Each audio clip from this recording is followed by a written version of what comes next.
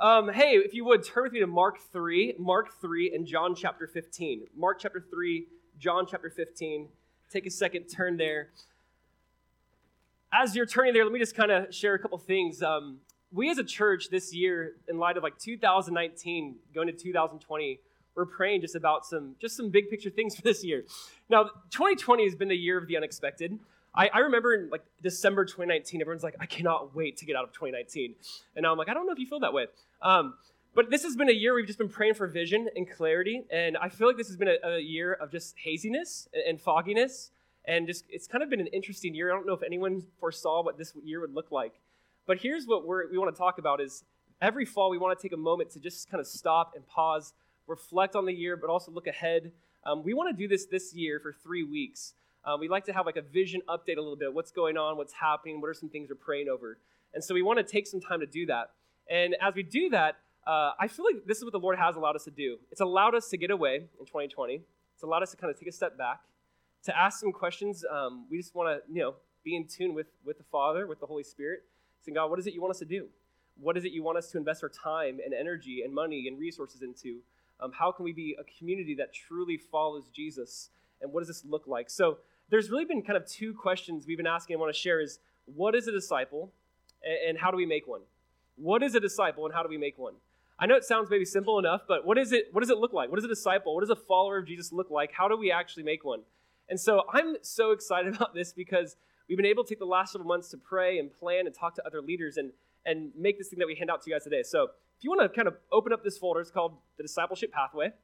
Our hope is to practice the way of Jesus. What does that mean? What does that look like? Here's what this looks like. The first page, you'll see this. Right away, you just see this kind of 1, 2, 3. Here's how we want to look at just for us as a community that is following Jesus.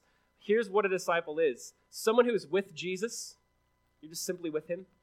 Someone who learns from Jesus. And not just in an academic way, but in a transformative way. Not just to gain knowledge and information, but to learn the way of Jesus, to let it carry out into our life. And then lastly, we want to do what Jesus did. We don't want to just be hearers of the word, we want to be doers as well. So we're looking at kind of a disciple going, man, they're with Jesus, they're just simply with him. Just spend time with him. They learn from him, and they do what he does. Now, it's not like step 1, step 2, step 3, don't view it like that, but more just in this ongoing sense. Like, it's not linear. It's how do we do this all at once? How do we be with him and learn from him and do what he did? And how do we model what Jesus showed us with the disciples? And how to do that in 2020, where we have cars, we drive around, and things look a little bit different. And so we want to do our best to kind of talk through this. So the next few weeks, we're going to be kind of breaking this down. Today, I'm simply going to look at being with Jesus. As a follower of Jesus, it simply means to be with him. And what does that mean? And so that's what we're going to kind of unpack today, to just be with Jesus. We want to simplify this.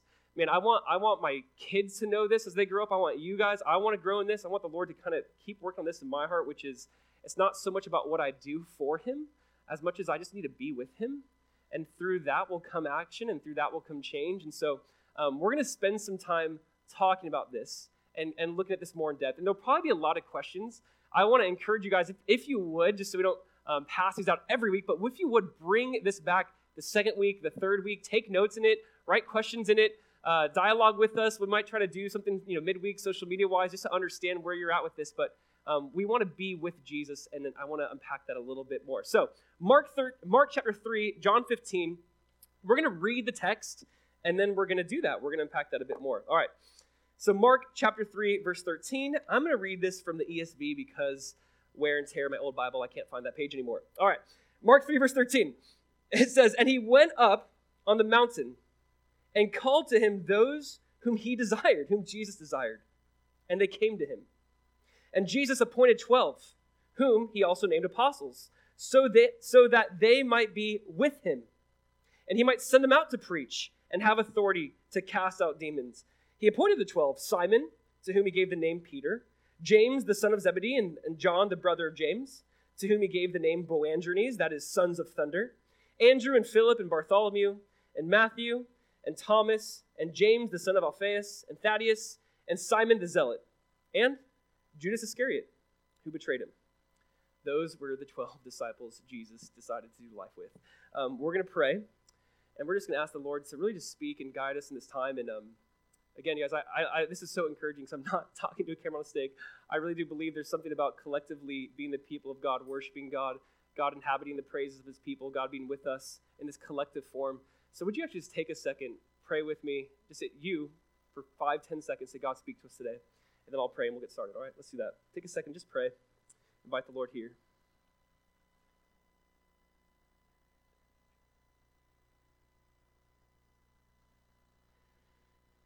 Father, we thank you so much for the privilege to gather.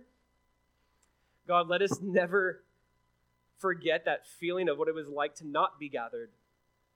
God, I ask that this would not just be a novelty the first few weeks, that Jesus, there would be this hunger and excitement to press into community, to truly be the local expression of the body of Christ. God, I ask that you would just do something different, that we really would not forget the last 6 months of not being together.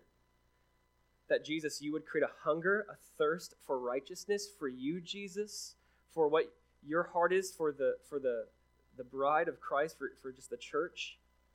That, Jesus, we would learn from what it is you teach us, you show us, that we would model that we would carry that out, God. That I look at the disciples and look at this room, God, though we be different, Lord, that is so beautiful. Though there be different backgrounds and beliefs and personalities, Jesus, we just want to see the community, God, the church, the ecclesia, the body of Christ be what it is you designed it to be. So we thank you, Jesus, and we ask that you would speak and that you would move in your name. Amen. You know, you have to admit it. Sometimes we, Christians, can be a little bit strange, a little bit out there, a little bit weird. You know, we all have that crazy uncle. We're like, oh, they're here. I think we also have just, that one friend who's on Facebook that's a Christian. You're like, oh, they're posting again. We all kind of have those feelings, right? And we kind of sense like that seems a little strange. That seems a little bit different. Let's be honest. Sometimes just Christian culture in general can be strange. It can be weird. The words we use, the way we talk, the clothing we wear, like the Christian culture of it can kind of be weird sometimes. I think the hardest part about this is almost what we value. Sometimes what we value is a little bizarre. For example, we have Jesus, like the literal words of Jesus, right? And he says, love your enemies. Bless those who curse you. I'm like, got it. And he's like, okay, so love them. I'm like, yep, got it memorized. He's like, no, like, do it. Like, go love them. Like, it's right here. And it's funny, I think about this with my son, Micah. I'm like, Micah, go clean up your toys. He's like, okay, got it. And I come back, did you clean up your toys? No, but I remember you said clean up my toys. I'm like, okay, go do it. Like, clean up your toys. Well, Dad, I memorized what you said, and I can also tell you in Greek what it says. It's pretty great. Imagine he's like, Dad, I actually have my 5-year-old friends coming over, and we're going to do a little study on what it means to clean up your toys. So sometimes you think, it doesn't matter. Like, it doesn't matter. Just go do it, right? I think that within Christian community, we can be guilty of this, and I can be guilty of this. That's sometimes what I fear in my group. When we have a clear command, and we're like, let's talk about the command. What do you think it means? Like, no. Sometimes we just need to go love. Sometimes we just need to do justice. Love mercy. Walk humbly with our God. I get it. Like, all of us have within us maybe this little cynical lawyer. We're like, what does it really mean to follow Jesus? And listen, I get that. And we want to unpack that. But sometimes it just means follow Jesus. Submit to the way of Jesus. He says it, we listen, we hear it, we do our best to implement it and obey it, to follow the teachings of Christ. We don't always try to dialogue about it or debate about it. Sometimes there's a time and place for that, absolutely, to be like, let us understand this before we do something we don't understand. But in reality, it's like, let's break this cultural thing within our hearts of like, let's dialogue and talk, and then maybe if we really like it or we feel like it's convenient, we'll obey Jesus. Let's break that cultural thing within us, within our hearts. That's what I want to see happen here. So my hope is as we walk through this, the discipleship pathway, that this is not a perfect plan. It's not a perfect strategy. We do want to be able to answer that question honestly. Sim says, how do you make disciples? We want to be able to answer that question, but we also want to leave room for the Holy Spirit. We want to leave room for God to work and move and to make certain things clear, and this might adjust a little bit. But that is still a question we've been asking ourselves, which is, what does it mean to follow Jesus? What does it mean to be a disciple of Jesus? And so in this text, it's where Jesus appoints the 12. I want to look at two just big thoughts here. And again, we're going to take a couple more weeks to unpack this. But I want to look at two big thoughts here. All right, here's the first one. Jesus calls you to be with him. Here's what it means to follow Jesus. Number one, Jesus calls you to be with him. And number two, Jesus calls you and others to be with him in community. So Jesus calls you, it's personal. There's something about being with Jesus. And then there's something about it being collective, where he calls us together to follow him. And so let's kind of break this down a little bit. It's Mark chapter 3. Would you look at verse 13 again with me? Mark 3, verse 13, kind of into verse 14. It says, Jesus went up on the mountain and called to him those he himself wanted. And they came to him. Then he appointed the 12 that they might be with him. Let's stop there. First of all, it says Jesus called them to himself. He called them. If you would, just circle that word, underline that word. I want you to think for a second about the uniqueness of Jesus' call. That Jesus called them to follow me.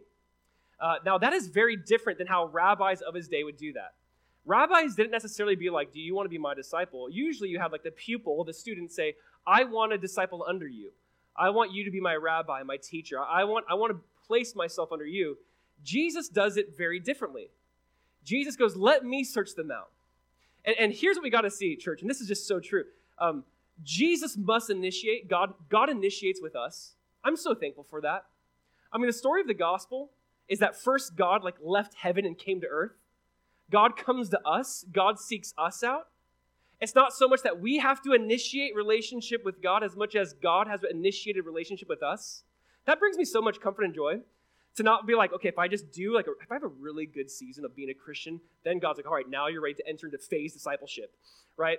Like the angels in heaven are like, wow, he actually really means it this time. Like, first of all, God enters into relationship with us. Jesus called them to himself. There's something about the call of Jesus.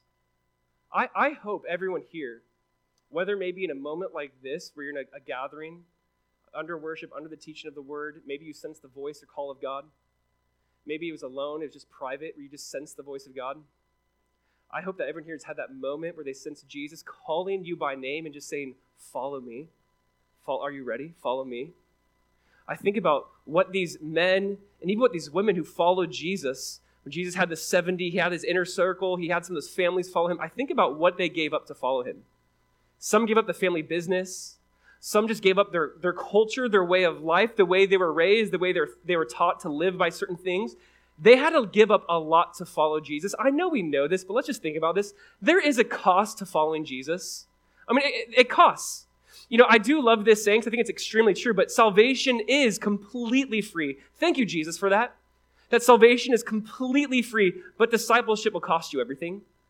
And when you think about the Gospels and those interactions Jesus had with others, there was that mindset of, listen, are you, just follow me. Well, first I need to bury my father. It's like, well, he's not even dead yet. Well, first I need to go back, and Jesus is just saying, follow me. There's a cost. And maybe you felt that recently. Maybe more recently you felt the cost of following Jesus. To truly live out love in a moment where you want to retaliate. To truly just show sacrifice and generosity in a moment where we want to kind of hoard. There is a cost to following Jesus. I mean, there just is. And this call is so unique. Because think about it this way, too. If you're, a Jewish boy or girl, and you think about the temple, you think about rabbis, the idea was no rabbi would ever say, again, follow me. They wouldn't make that request. If anything, if you decide to go under a rabbi for teaching, they basically say, follow the Torah. Follow the commands of God. Follow the law of God. Jesus is doing something different. He's saying, follow me. Follow me. Now, it's so much greater than we want to follow the law and the commands of God, but we can actually follow God himself. We can actually have a relationship with the author of the book. That he says, follow me. That is such a beautiful thought. That I'm invited into a relationship to follow the one who wrote this, the one who designed this, the one who planned this. Think about, the cost, you guys, is absolutely radical and it's personal. The cost of following Jesus might come across as radical at times, and that's because it is. Again, the life and following the way of Jesus is going to look a lot different than what we're being told how to live and walk. It's going to be incredibly personal. Jesus said to them at different times, hey, you follow me. Peter, Andrew, in Mark 1:16, he just simply said, follow me. That's it, follow me. It's time for you to follow me. And there's nothing like following Jesus. There is a cost, but it's the most beautiful thing. Like, you will never truly know Jesus unless you follow him. When I talk to people who are like, oh, I went to church, I grew up in the church, I tried the whole Jesus thing, I'm like, there's no way you tried the Jesus thing. Because once you follow Jesus, like a rabbi to student, it's almost like you spent so much time with that rabbi, you talked like him, you smelled like him, their mannerisms became your mannerisms because you knew what it was like to be with them. And this is what it's like to be with Jesus. And when you hear people say that, I'm like, I don't know if you've ever really followed Jesus. Maybe you followed Christian culture. Maybe you're highly aware of just some Christian tendencies, maybe. But did you truly follow Jesus? And there's just something about following Jesus that engages the whole person, where you truly love God with all your heart, your soul, your mind, your strength. I'm going to love him with my emotions. I'm going to love him with my will. I'm going to love him with my intelligence. I'm going to love him in every fabric of my life. And there's just something about following Jesus. It's incredibly unique. And here's what I want to say. If you've ever sensed the call of God, and please, obviously you know this and hear this, don't ignore it. Like if you've ever heard or experienced where God just nudging you saying, follow me, give this up, leave it all, follow me. If you've ever experienced that, please do not ignore that. You know, I think of the different passages in scriptures, Revelation, Hebrews we just went over, but it's like today if you'll hear his voice, do not harden his heart. Do not harden your heart. Today if you'll hear God's voice, like don't shut that off.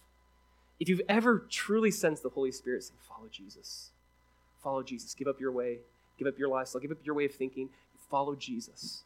There's just don't ignore that, obey that, respond to that. And let me say this, following the call of God, I think it can happen many different ways and at many different times. So I mean, at 16 years old, when I heard the gospel my whole life, right? I grew up in a Christian home, like that kind of a thing. I was like, I don't know, it was just something I'm like, yes, I love God, I'm aware of him. But at 16 years old, I remember hearing the gospel presented in a way where it was undeniable. I remember thinking like, okay, I can't deny this anymore, and I can't live like different than what I'm hearing. Like sooner or later, I have to really make a decision. I'm either all in or I'm all against this. It's miserable living in the middle. It's miserable where you're like, I'll just kind of like follow Jesus like half-heartedly or at a distance. Like there's something miserable about that. And there comes a point in time when you hear the gospel of grace, when you hear about the goodness of God, when you hear about how though we were just in complete rebellion and though our hearts are far from God, God just lovingly pursued us day after day, moment after moment. There's something about that where you just kind of surrender. You're like, I'm done. I'm in. And I'll say this, the call of God can come later. I think about different seasons of our life where God has asked us to follow him and give up different comforts or give up different, futures that we thought for ourselves. And the call of God might come often. It might just come maybe one time that salvation way. It might come oftentimes in that following way. But I just think of this call to follow Jesus, to be with him. So think about it this way.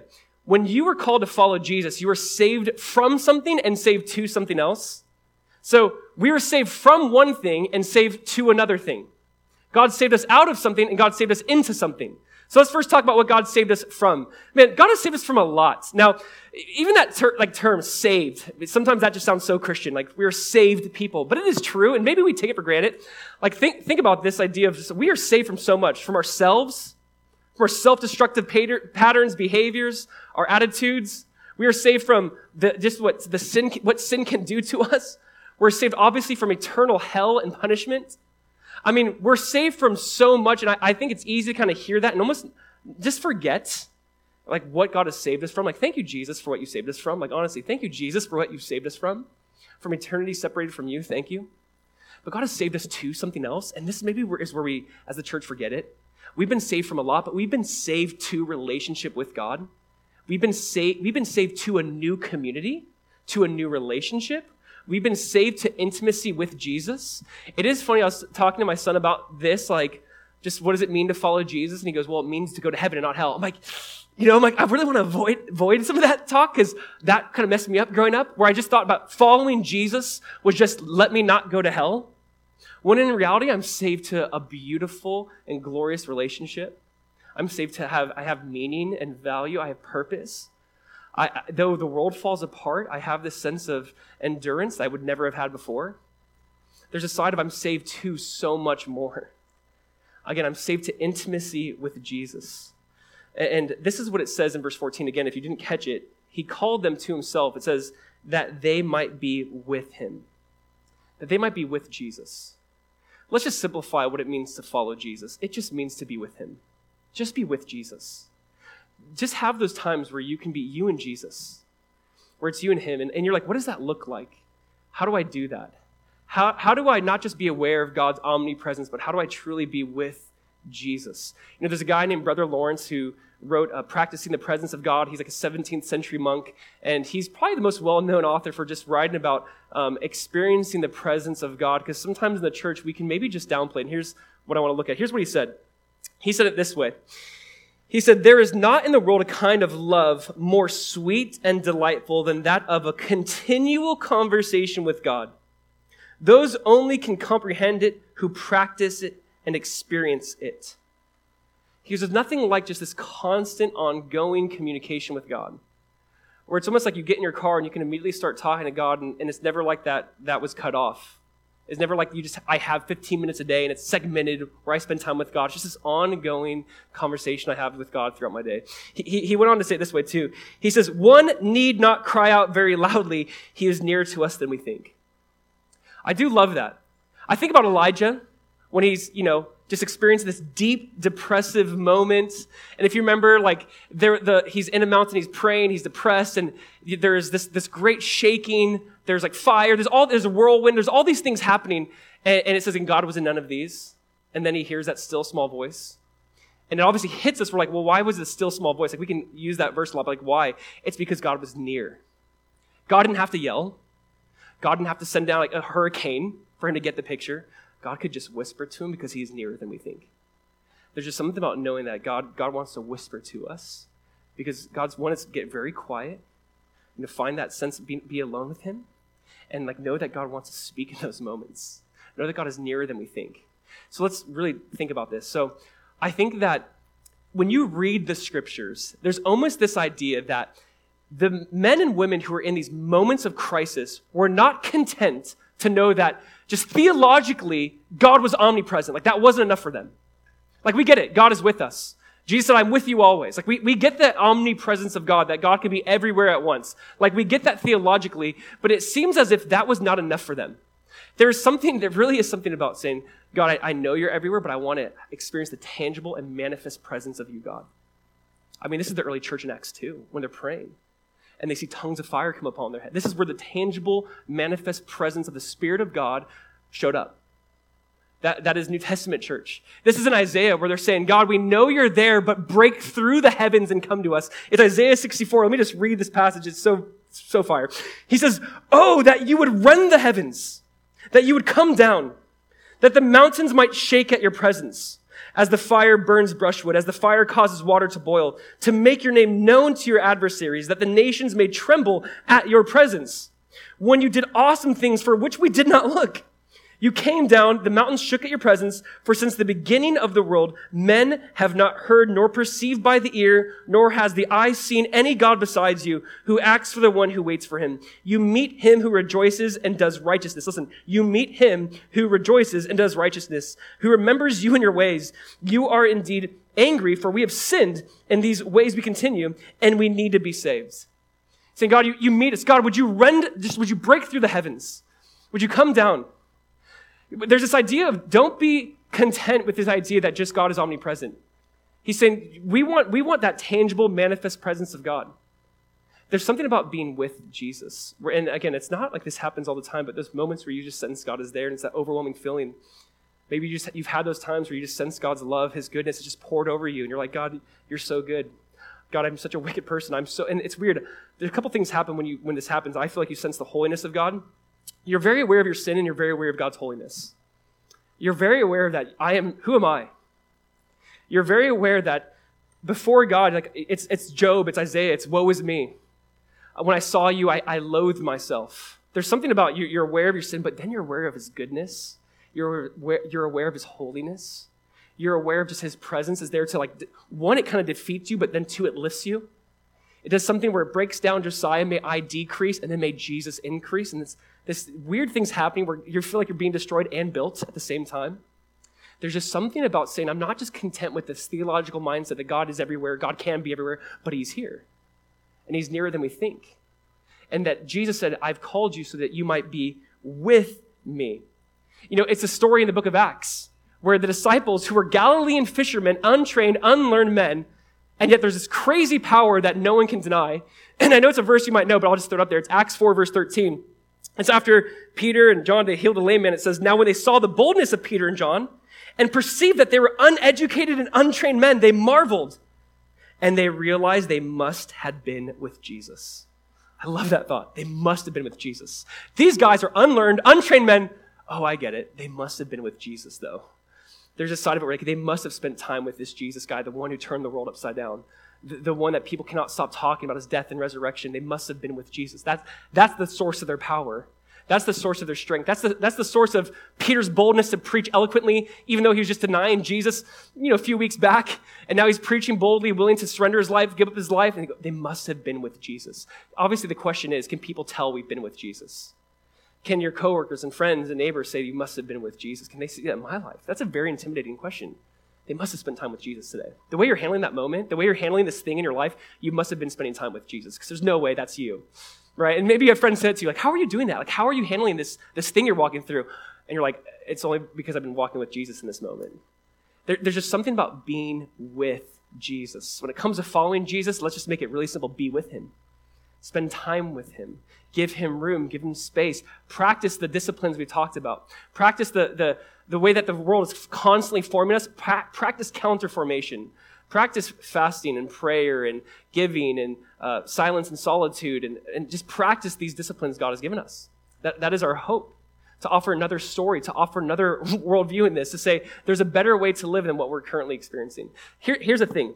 Again, it's not so much about what you might do for Jesus as much as just enjoying him, first of all. One pastor said it this way, and we put it in the manual. He just said, ministry for Jesus flows from intimacy with Jesus. Please hear that. That is the hope of Be With Jesus. Ministry for Jesus flows from intimacy with Jesus. We want to see great things done in the name of Jesus here in South Florida, but let it be based and rooted in people who've spent time with him. Before we're trying to do all these great things, let's just be with Jesus. You can see our vision as we're moving to 2021 is how do we get our people and individuals in our church to just spend time with Jesus, to just enjoy Jesus. I mean, that is our hope from this. Another way of putting it, and maybe you've heard this, but it's just worth reading because no one can say it better than Jesus. But another way of putting it is this word abiding. Just abide. And it's in John 15. So why don't you turn there, or we'll throw some of the verses up here. But John 15, the way to be with Jesus, or Jesus would describe it, is as abiding. All right, John 15. Jesus said this hours before he's taken to be crucified. He said, I am the true vine, and my Father is the vine dresser. Every branch in me that does not bear fruit, he takes away. And every branch that bears fruit, he prunes, that it may bear more fruit. You are already clean because of the word which I have spoken to you. Abide in me, and I in you. As the branch cannot bear fruit of itself unless it abides in the vine, neither can you unless you abide in me. I am the vine, you are the branches. He who abides in me does not abide in me. Did I say that wrong? So he who abides in me and I in him, sorry, the font's so small, bears much fruit, for without me you can do nothing. If anyone does not abide in me, he is cast out as a branch and is withered. And they gather them and throw them into the fire, and they are burned. If you abide in me, and my words abide in you, you will ask what you desire, and it shall be done for you. By this my Father is glorified, that you bear much fruit. So you will be my disciples. Now, there is not enough time to unpack this. We'll do a series one day on this, for 15 weeks, okay? But when you look at this passage, Jesus is like, I am the vine, you are the branches. The branch cannot bear fruit if it's cut off from the vine. It's just not. It has to be connected to the vine if it's going to bear fruit. And I don't know if you caught it, obviously, but he just said the word abide 11 times. Abide in me, and I in you, and I'll abide in you. But how about we abide in each other? I don't know if we get the idea, but abide with Jesus. Be connected to Jesus. Abide in me, and I in you. There's intimacy, there's relationship there, there's connectivity there. There's so much there. He's saying, if you want to bear fruit, if you want to see change, abide in me. And if you want to be cut off, don't abide in me. But he says, abide in me. I love how Eugene Peterson puts it. He wrote the Message version of the Bible. He's a great pastor and author who wrote a lot of books, but this is what he said. He says in John 15:4, another paraphrase of it. He says, live in me, make your home in me, just as I do in you. Live in me, make your home in me, just as I do in you. It's again Revelation 3 where Jesus says, behold, I stand at the door and knock. If anyone comes to the door and answers, I'll come in and eat with him. I'll dine with him. I'll have a relationship with him. And there's this invitation from Jesus saying, come. Abide in me, and I'll abide in you, and we'll have intimacy there. Church, if there's anything that we can just do on planet Earth, it's just abide in Jesus, walk with Jesus, know Jesus. If there's anything we can give our lives to, just walk with Jesus. Abide in Jesus. If you're like, think, what is the most important thing in life? I look at John 15 as that passage going, the most important thing is abiding in Jesus, because you don't want to be the one who doesn't and is cut off. Abide in Jesus. Walk in Jesus. And I love the thought of make your home in Jesus. Just like when you do get a new home or you get married and you move in and you kind of like set things up your way and you're like, oh, we got our own place and our own space. The idea of just like having that intimacy with Jesus, making that time with him, find your rhythms. Maybe you thrive when you go on walks with the Lord. Maybe when you go on walks, that's when you hear the most. Maybe walks, you're like, no way, not in Florida. Maybe it's when you're alone in your room, or maybe, I don't know if it's just at night when the kids are in bed and you can just go out into the living room and just thank God, praise God, sing to him, be still, be quiet. I don't know how you best hear from Jesus or abide in him, but find those rhythms. Find how that might play out or work in your life. There's nothing else we could give our lives to that has more value than abiding with Jesus. Amen? There's nothing better than walking with Jesus. There's nothing else we could live for better than this whole first point, which is be with Jesus. Oswald Chambers said it this way: we slander God by our very eagerness to work for him without knowing him. I'm sure that's a word for someone here. I'm sure that's a word for me at many points in my life. That we slander him and we try to work for him without knowing him. Without truly knowing him. How are you going to know him? You've got to walk with him. You've got to walk with Jesus. You see, there was a lot of crowds that followed Jesus, but then there was the community. There's a lot of crowds that were like, oh, it's Jesus. He's the guy that like feeds us, right? Like, that would be cool. Like, this is the guy that walked on water and brought this person back to life. There's a lot of people excited about Jesus. Listen, in the church, there's a lot of people excited about Jesus. There's a difference between a crowd, though, and a community that says through thick and thin. That says, I'll be with you even when they're rejecting you. There's a difference between the crowds who say, what can I get from Jesus? And the other side, the community that says, I just want Jesus. Listen, it's not what can I get from Jesus, just get Jesus. It's not what can Jesus do for me? It's just, I just want Jesus. As you abide, just abide with him. So here's the first point. It's simple. Jesus calls you to be with him. Now, here's what we see from this passage as well. Jesus calls you, number two, Jesus calls you and others to be with him in community. We'll keep reading, but it's verse 14. We'll just kind of pick back up in verse 14. He appointed the 12. He appointed 12, whom he named apostles, so that it might be with him, and that he might send them out to preach and have authority to cast out demons. He appointed the 12, Simon, to whom he gave the name Peter, James, the son of Zebedee, and John, the brother of James, to whom he gave the name Boanerges. That is the sons of thunder. Cool story about that. We'll talk about that later. Andrew and Philip and Bartholomew and Matthew and Thomas and James, the son of Alphaeus, and Thaddeus and Simon the Zealot and Judas Iscariot, who betrayed him. Again, I'm not sure what translation you have, but I'll say they, them. He called them that they might be with him. They, them. There's this idea that Jesus never called one alone. He called them together in community. You know, I think there's this mindset within the church, and I really want to fight against it, which is this almost idea of like, for me to be discipled, it must be one-on-one. The only time you see Jesus really one-on-one with people is like for evangelism reasons. It's like Nicodemus, one-on-one. Jesus discipled in community. Jesus discipled people together, 1 on 3, 1 on 12, maybe 2 by 2, but they're part of 70. But you see that discipleship really does happen in community, because I really do want to fight this idea that like, I must have one person I report to. And why do we want that? I think, why do I crave that? Why do we crave that so often? I think in many ways because then it's more about me. It's more about me. Let's talk about me, my issues, my problems. Here's the thing. When it's in community, man, there is going to be someone there that thinks differently, acts differently, rubs you the wrong way, and Jesus is like, yeah, I love them. Yeah, press into that relationship. Jesus calls them to be together in community. There's not this sense of I followed Jesus alone, like this lone ranger. There's this, I'm doing this together with other believers. And I'm so thankful for people who think differently, have different upbringings, backgrounds, ethnicities, race. I'm so thankful for that is the body of Christ. Here's the idea, actually. In verse 14, it says he appointed 12, he appointed 12. This word appointed, it literally means to create. It means that he made something new. So when it says he appointed, he's saying he's making something new here. Like this, you can look at this up or read into it, but the idea of he's making something new right there in that moment. He appointed the 12. He's creating this new community. See, the church is, in a sense, this new community. I mean, you read Galatians and Ephesians, the authors are pointing something that the Old Testament Jews might have missed out on, which is, hey, you are to be a light to the Gentile nations. God has broken down this barrier, so it doesn't matter. Galatians 3 talks about whether you're Jew or Greek, male or female, whether you're slave or free, you're all one in Christ Jesus. Jesus, with these 12, was making a brand new community. And again, it was a very different kind of community. I mean, we've talked about this before, but why not? Let's talk about it. You have Simon the Zealot, and you have Matthew the tax collector. One who's a zealot, who literally this means he hated Rome, he hated government, anti-government, and he would be the guy. Zealots were also known for like stabbing government officials and like running away. Like, it's just not a good guy. Simon the Zealot. Think of Matthew the tax collector. They were also known for not just collecting taxes, but for adding in their own, like inflating the taxes to get some profit from it. Not a good guy. One's oppressive, one's seeking in his mind justice, and Jesus says you're going to do life together. And you're going to be in community for the next 3 years. You're going to sleep in the same outside stars. You're gonna eat the same food. You're gonna follow me. And I can't imagine. I feel like they left them out on purpose. Probably. Why don't we hear a lot about these guys? There's probably a lot of reasons. But I love this. I love that Jesus says we're gonna get under one roof and you're gonna do life together. Like it's not okay to just say, well, you're a zealot. I'm a tax collector, or I'm a zealot. You're a tax collector. This isn't gonna work here. Jesus goes, we're gonna do life in this way. We're gonna carry out community in this way. Church, there's something beautiful that I absolutely love when I see people from our church. And I hear them and I hear their stories and I hear what's especially happening right now in the cultural moment that we're in. And you have people who are experiencing this feeling and there's people who are experiencing this feeling. And my encouragement is like, get in a room. Get in a room. Talk, pray, love, listen, learn. Like get in a room and just talk. You're the body of Christ, man. If we're divided, how can we accomplish anything? If we're constantly at odds with each other?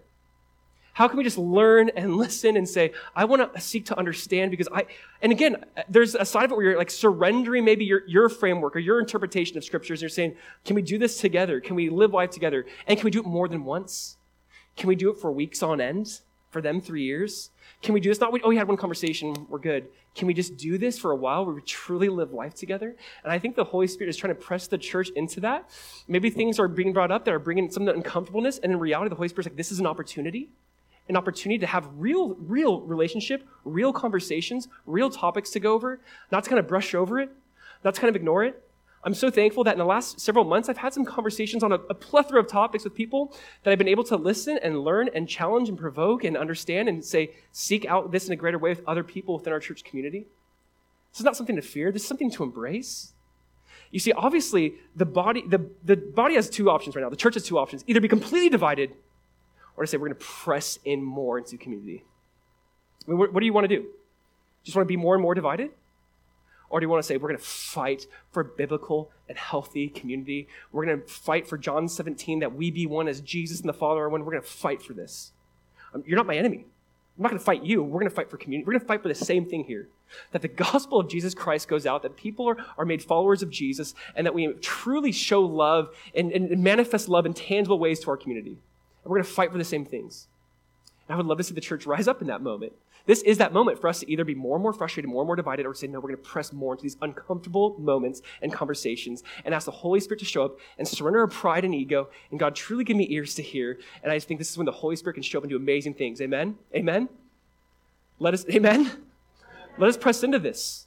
This really is an opportunity to say, listen, I just want to listen. I want to learn. We have the same goal here, right? That the name of Jesus may be glorified. Yes, we do. Okay, let's just start with the main things. See, let's talk about this really quick, because when Jesus appointed 12, it says that he called them to himself. The community of these 12 guys, the center was what? Jesus. We call this a theocentric or Christocentric community. The idea is Christ is the center point of this community. That we can be glued together and held together because we have the same nucleus. I don't even know if I'm using the right terms because I'm not a science guy. But we can have the same things to be held together because Jesus is the center point. Because he's the focus. You see, here's the thing. You can have a lot of churches that are for a lot of good things. A lot of good things. And it's good to talk about those things but can I just bring this up? We want to be a community centered on Jesus. That Jesus is the main point, the starting point, the only point, the ending point, the alpha and the omega, the beginning and the end. That we will address and talk through other things, absolutely. But you know what? If Jesus is in it, we're not going to be in it.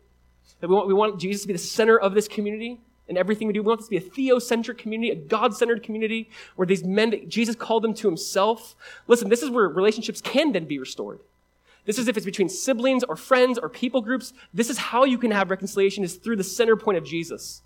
That Jesus has called this person and you to follow him, and this is the book of Ephesians. This is exactly God's heart, that we might be the ecclesia, this church, this gathering of people that God has called out of one thing into another.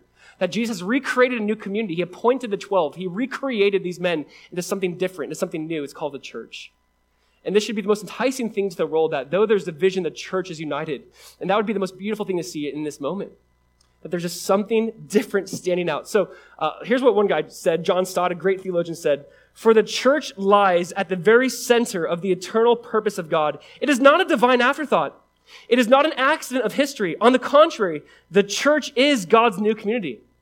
This is God's way of bringing in people from all over into one healthy relationship, and that is through Jesus being the center of it all. Now let's think about this. I mentioned Acts 2 for a second, but in Acts 2, Jesus died and rose again. He ascended into heaven, and you still have the disciples in community. They're still together. They're praying. They're praying in this upper room. So they followed Jesus in community. Jesus died and rose again. They're still in community, and they're praying, God, fall upon us. Jesus promised the Holy Spirit. We're waiting for this moment where the Spirit comes upon us. And if you remember, the Holy Spirit falls upon everyone in the room. Men and women alike, the Holy Spirit falls upon them. They see these tongues of fire, and I just love that thought of like you could see it over other people's heads, and you're like, is that on my head? Like they could just see it though, and just praying that would be also what they're experiencing. I want that. But there's this amazing thing happening, and if you remember, Peter gets up, preaches the gospel because it was Pentecost, it was a festival, it was a feast. There's many people in Jerusalem. He speaks, he preaches the gospel, everyone hears it, and like their known tongue, what they speak in, and it says that day 3,000 people were added to the church. An amazing thing happened. Holy Spirit falls on the church. He preaches, all these nations are gathered together. They're now saved. They're now followers of Jesus. They're about to go home and make disciples in their nation. But you see 3,000 people get saved. And know what's so cool? Know what the church does? You know what their solution, like what they do? They go, this is what they do. They say, let's get in community. Like, let's take this big community and get into smaller communities. That's what they did. I mean, it's Acts 2:42, a verse we well know. It says, and they devoted themselves to the apostles' teaching and fellowship, to the breaking of bread and prayer. That literally, what this amazing miracle, they're going, 3,000 people just got saved. Let's now devote ourselves to eating together, to apostles' doctrine, to like community, to fellowship, to like the breaking of bread. Let us devote ourselves to living life together, to building our lives upon the same teachings, the teachings of Jesus, the teachings that we have here in the scriptures. We're going to live our lives in this way. And in fact, it says in Acts 2:46, it says, so continually daily with one accord in the temple and breaking bread from house to house, they ate their food with gladness and simplicity of heart. A couple things. Notice the big thing here. They met in the temple and house to house. They had large gathering, they had small gatherings. They had a way to hear the word together and to live out that word together. To collectively go, let's break this up into our world, into our language, into our community, into our various areas. They had the large gathering and small gathering. I don't think it's one or the other. They met in the temple and house to house. And I love this, that it's always like a sense around food. This just brings me, when we first started like church planning, I feel like it's in our house, like our whole budget was going to food. You're like, oh, would you spend your money on like food? And I was thinking about this and talking to the pastors and leaders, like this is probably the best thing you could spend your money on early on. And even still, just like gathering around food. Having fun, creating conversations, creating dialogue, meeting people with different, again, backgrounds and expressions and going, yes, God, you're building something new here. We want to learn from this moment of what it is you're doing. A pastor named Greg Laurie wrote a book called Upside Down Church, and he said this, and I thought it was just so fitting for this moment. He said, if we train people to be consumers instead of communers, we'll end up with customers instead of disciples. If we train people to be consumers instead of communers, we'll end up with customers instead of disciples. Part of me is just tired of consumer church, right? But please hear me. By no means do I want to assume that our community is better than the next. There's such a grace I have for other churches, other pastors, other leaders. I say, God, thank you for them. Thank you for what they've been doing in our community in South Florida for years and years. But my prayer is, God, build more of this. Like, build more communers. Not that we're doing it right and they're doing it wrong. It's not even that. It's just, Jesus, help us. Help us get this vision of, we don't want to just continue to build up consumers. You come, you hear, you leave. That you have something to give, that people need you, that you need them, that there needs to be dialogue, relationship. There needs to be, let's go grab a meal together. Hey, maybe there's be challenge where someone's provoking you. Man, you've been walking with Jesus for 30 years. You have so much to give. Have you thought about serving? There needs to be challenge. There needs to be, for the new believers, saying, hey, this whole Jesus thing, I don't really get it. The guy said some things I have no idea what he's talking about. Can you help me understand this? Like, we need to do this. We need to press into this, where we're truly, like again, not just coming and leaving. And I know that's not the heart. I'm so thankful for what the Lord has been doing. And again, even if you're listening online, there's that side of like, get into a group, whether digitally. We want to provide different avenues where people can have these conversations and dialogue and serve together and love together. And again, this isn't just like me trying to be, this is you guys, you taking this. I think about our job as pastors. Ephesians 4 says, equip the saints for the work of the ministry. You guys are the ones doing ministry. Like, my job's like equipping you. Like, come on, you can do it. I want to equip you, give you the right tools, but you're like, Josiah, what ministry are you doing? I'm like, I don't know, what are you doing? Because that's the church. I mean, this is what it is. This is our best take to say, we want to equip you best so we can truly do the work of the ministry, so people can be brought into the family of God, that people's lives and eternities can forever be changed. And this is our job. This is the ministry of reconciliation, that the world would be reconciled to God. This is the job we all have. And so this is the phrase I want to look at. They devoted themselves. Again, I don't know. What are you devoting your time, your energy, your thinking capacity, your resources? What are you devoting it to? They devoted themselves to one to another. They devoted themselves to the apostles' doctrine, fellowship, breaking of bread, communion. They devoted themselves to this. They said, we're going to give our lives to this. This is what we value and we'll fight for. And there's a sense of we're all in. We're going to double down on this whole community thing. We're going to double down on this whole knowing the scriptures and applying the scriptures together thing. That we're going to devote ourselves to it.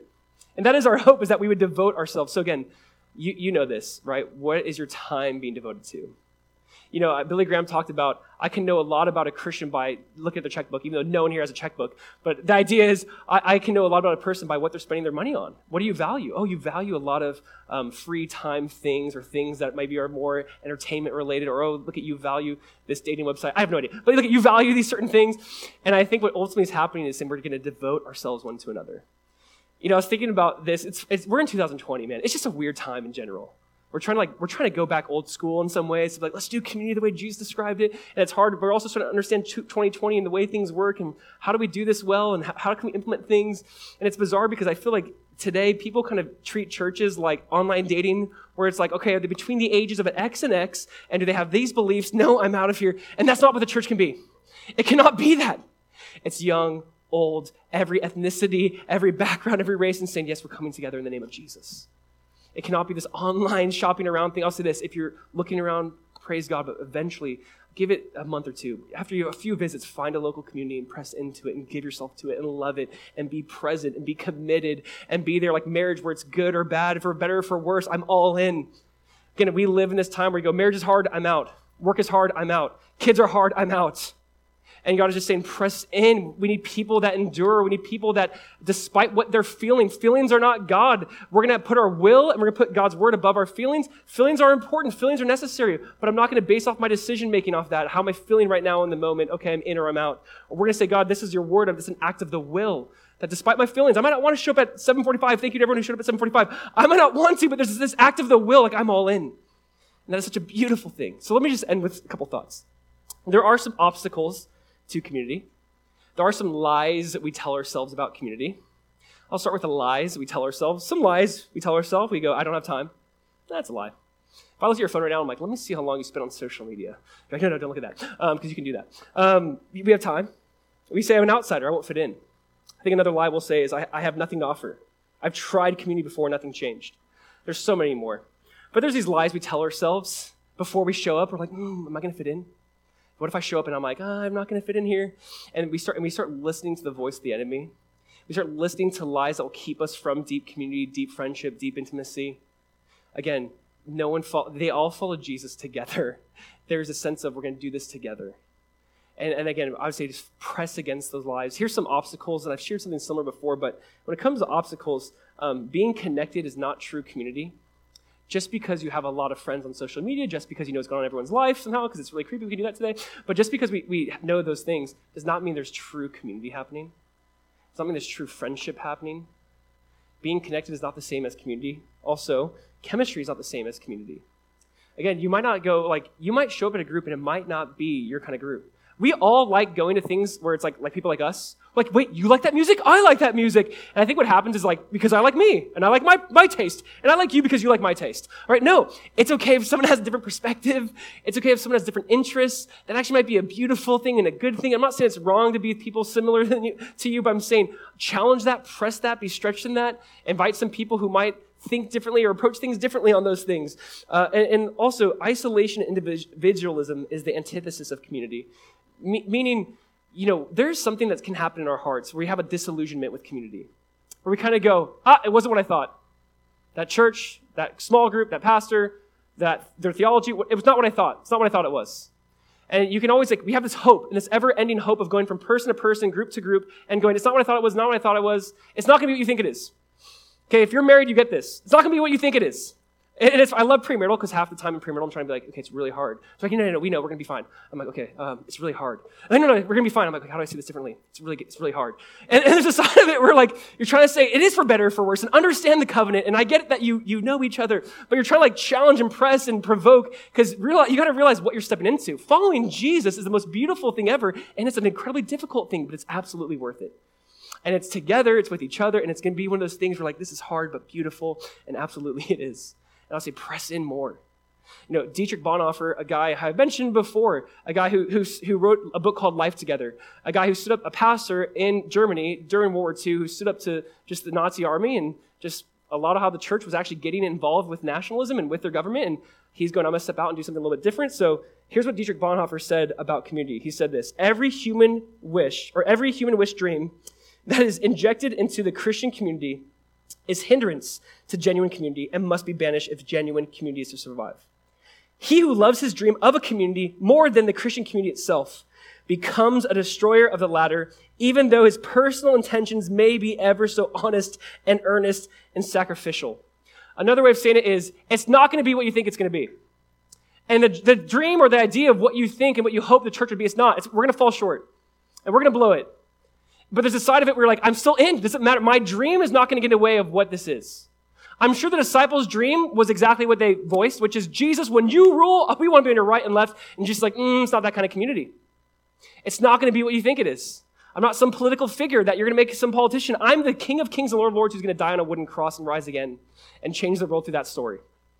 And this is not maybe what you want it to be. It's not going to be what you think it's going to be. And he said, and Bonhoeffer's whole point is to get to true community, let go of your dream of community. To get to true friendship, true relationship, true intimacy, just know it's going to look a lot different and embrace that. Just embrace that. Embrace that Jesus' way of doing life and life together is going to be a lot different than what we might hope. And you know what? Make the most of it. Seek to redeem it. Seek to build into it. Speak into it, not just criticize it. Because you will find faults here and anywhere else you go. But seek to build into it and to pray over it and give yourself to it. Amen? So listen really quick. If you would, just pull up your manual. So, I don't even know what to call this. It's a manual. Our discipleship pathway. This week is week 1. Be with Jesus. If you would actually just go to page 3, there's some simple things here that we're currently doing. And we're not trying to make this tricky or sleek, or it's like, oh, we're doing something no one else is doing. Here's the thing. We've used Sunday gatherings, that temple, the large gathering, a time to worship together, sing together, pray together, hear the word together, be challenged together, love each other well, just get to know each other, different people. This is where we think like large net. Like, Jesus, we want to know, we want to see the collective community, just what you're doing in that way. But then there's time for community groups, where this to me, I don't know how to express this. This is not like, hey, if you're a true Christian or like really intense Christian, community groups is for you. To me, this is for everyone. Like, this is the 1 on 8, 1 on 10, 1 on 12. This might be just get people in a group, talking through the word, challenging each other, listening to each other's week, how it went, praying over each other, texting each other throughout the week. This is not like, well, the real Christians do community groups. This is like anyone who's following Jesus, let's just do it together.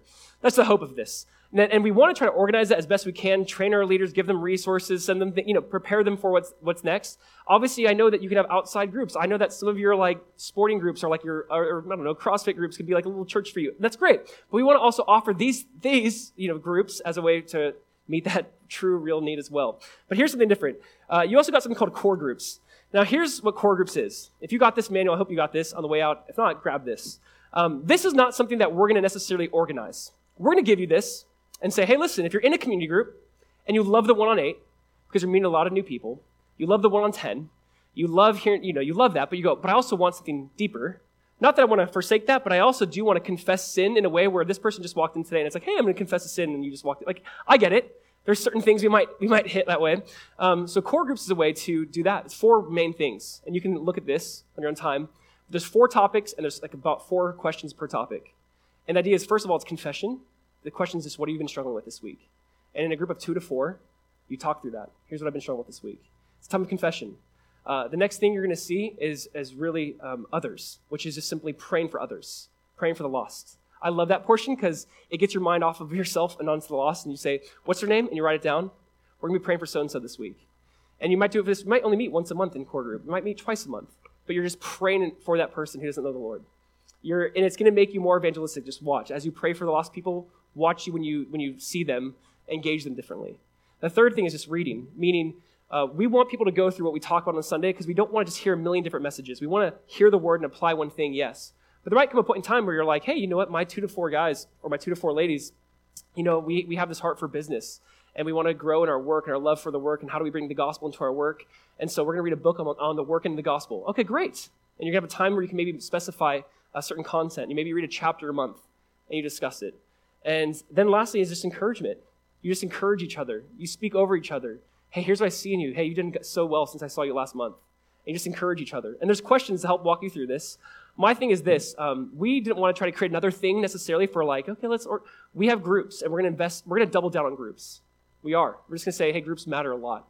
But we also want to provide a way for you guys to say, I love my 1-on-8 and I'm going to continue to be faithful. But once a month, I'd love to meet with 4 people that maybe have a similar heartbeat and want to go through similar texts or whatever it might be. So that's what core groups is. This is just here as a resource, really. We would love for you to be able to press into the gospel together, to confess sin together, to encourage each other, to pray for the lost. Amen?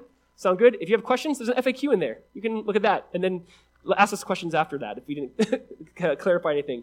Last couple things is this. We put here prayer gatherings. We really want to emphasize and walk into 2021 prayed up, man. I think we look at this year and say, man, were we like ready for this in that spiritual praying realm? We want to grow and build some prayer teams. So that might look like prayer teams here on Sundays before church. Maybe even have a group eventually praying during the service. People that want to pray after the service, like before, during, and after, trying to maybe eventually create those teams. We want to, if we get a location for office space or one of those, as we're praying through those things, we'd love to have this on our calendar. So just stay tuned. If that were to change, we want to have some prayer times as a church or in our office. We might be doing this through Zoom right now, but we want to double down on prayer. We don't want to just be a church that happens to have prayer, but we're a praying church. That's something we want to give ourselves to. And then you can see here, personal formation. You can go and check this out. If you just keep turning the pages, it kind of walks this more in depth. Personal formation is saying, hey, we don't want to give you a fish. We want to teach you how to fish, spiritually speaking. So we want to teach you how to read and pray and study and fast. And we want to teach you how to do those things well. So we actually did a series like last year on this. We put those up there.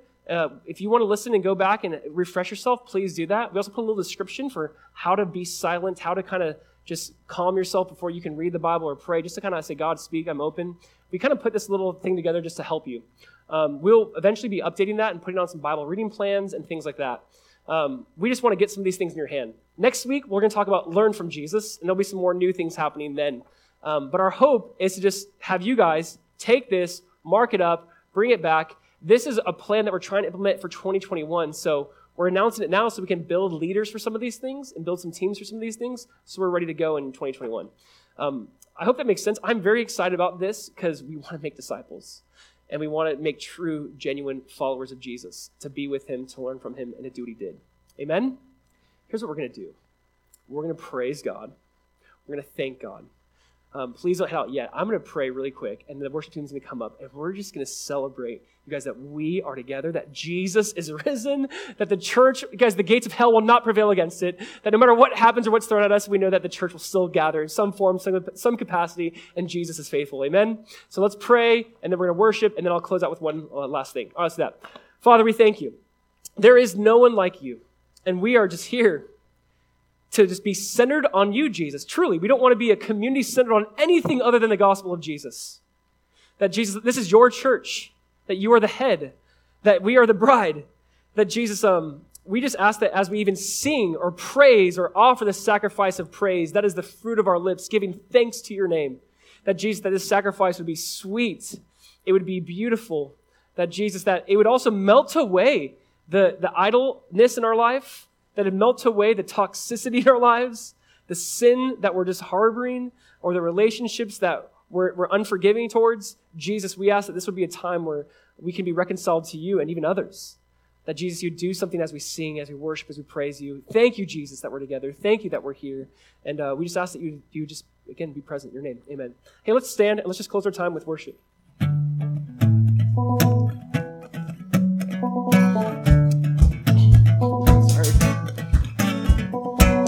In your lie we find what makes us come alive, a sacrifice of praise. In city on a hill, surrender to your will, your glory on display. your glory on display.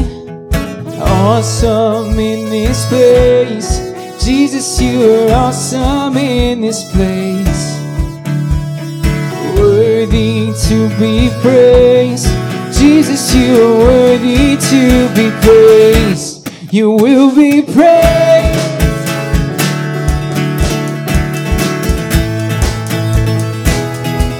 You will be praised.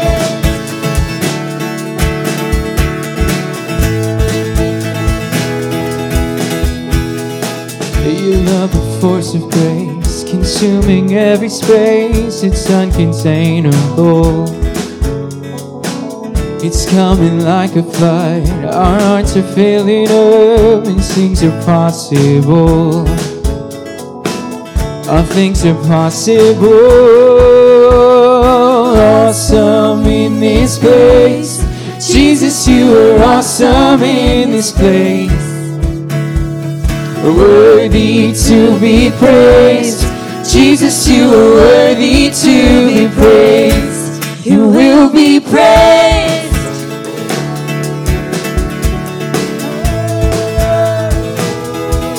You will be praised.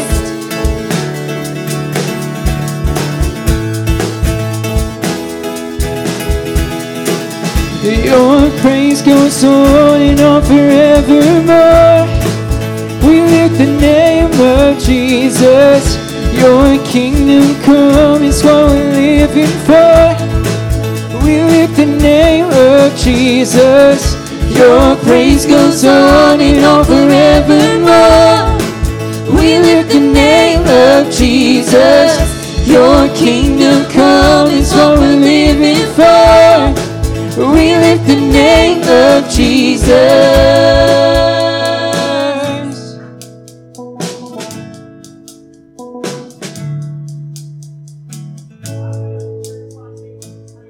Father, we thank you so much again. You are worthy to be praised, Jesus. We lift you up. We want to honor you. We thank you, Jesus. And we ask that you be glorified. In your precious name, amen. Listen, as you guys go, just know that there are some little markers around the room if you want more information on groups or anything that's happening. Again, you can scan that. We've asked again that whatever door you came in, the front, I think it's that door, the back is that door. If you would just honor each other well and love each other well and just leave the door that you came in. That is it. We love you guys. Go get some Kona Ice, hang out, get some snacks. God bless you guys. We'll see you in groups, all right? Bye.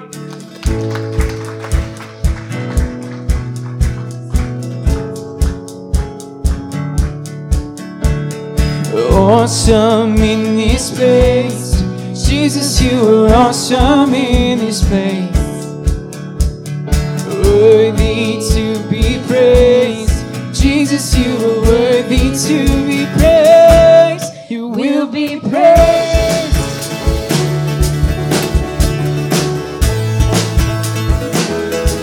You will be praised.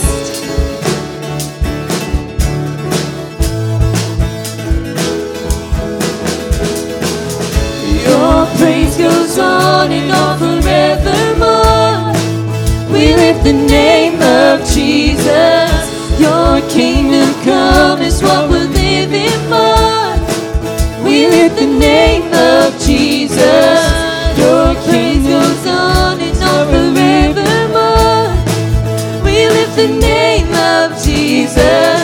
Your kingdom come is what we're living for.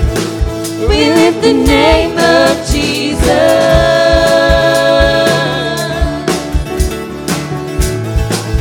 We lift the name of Jesus.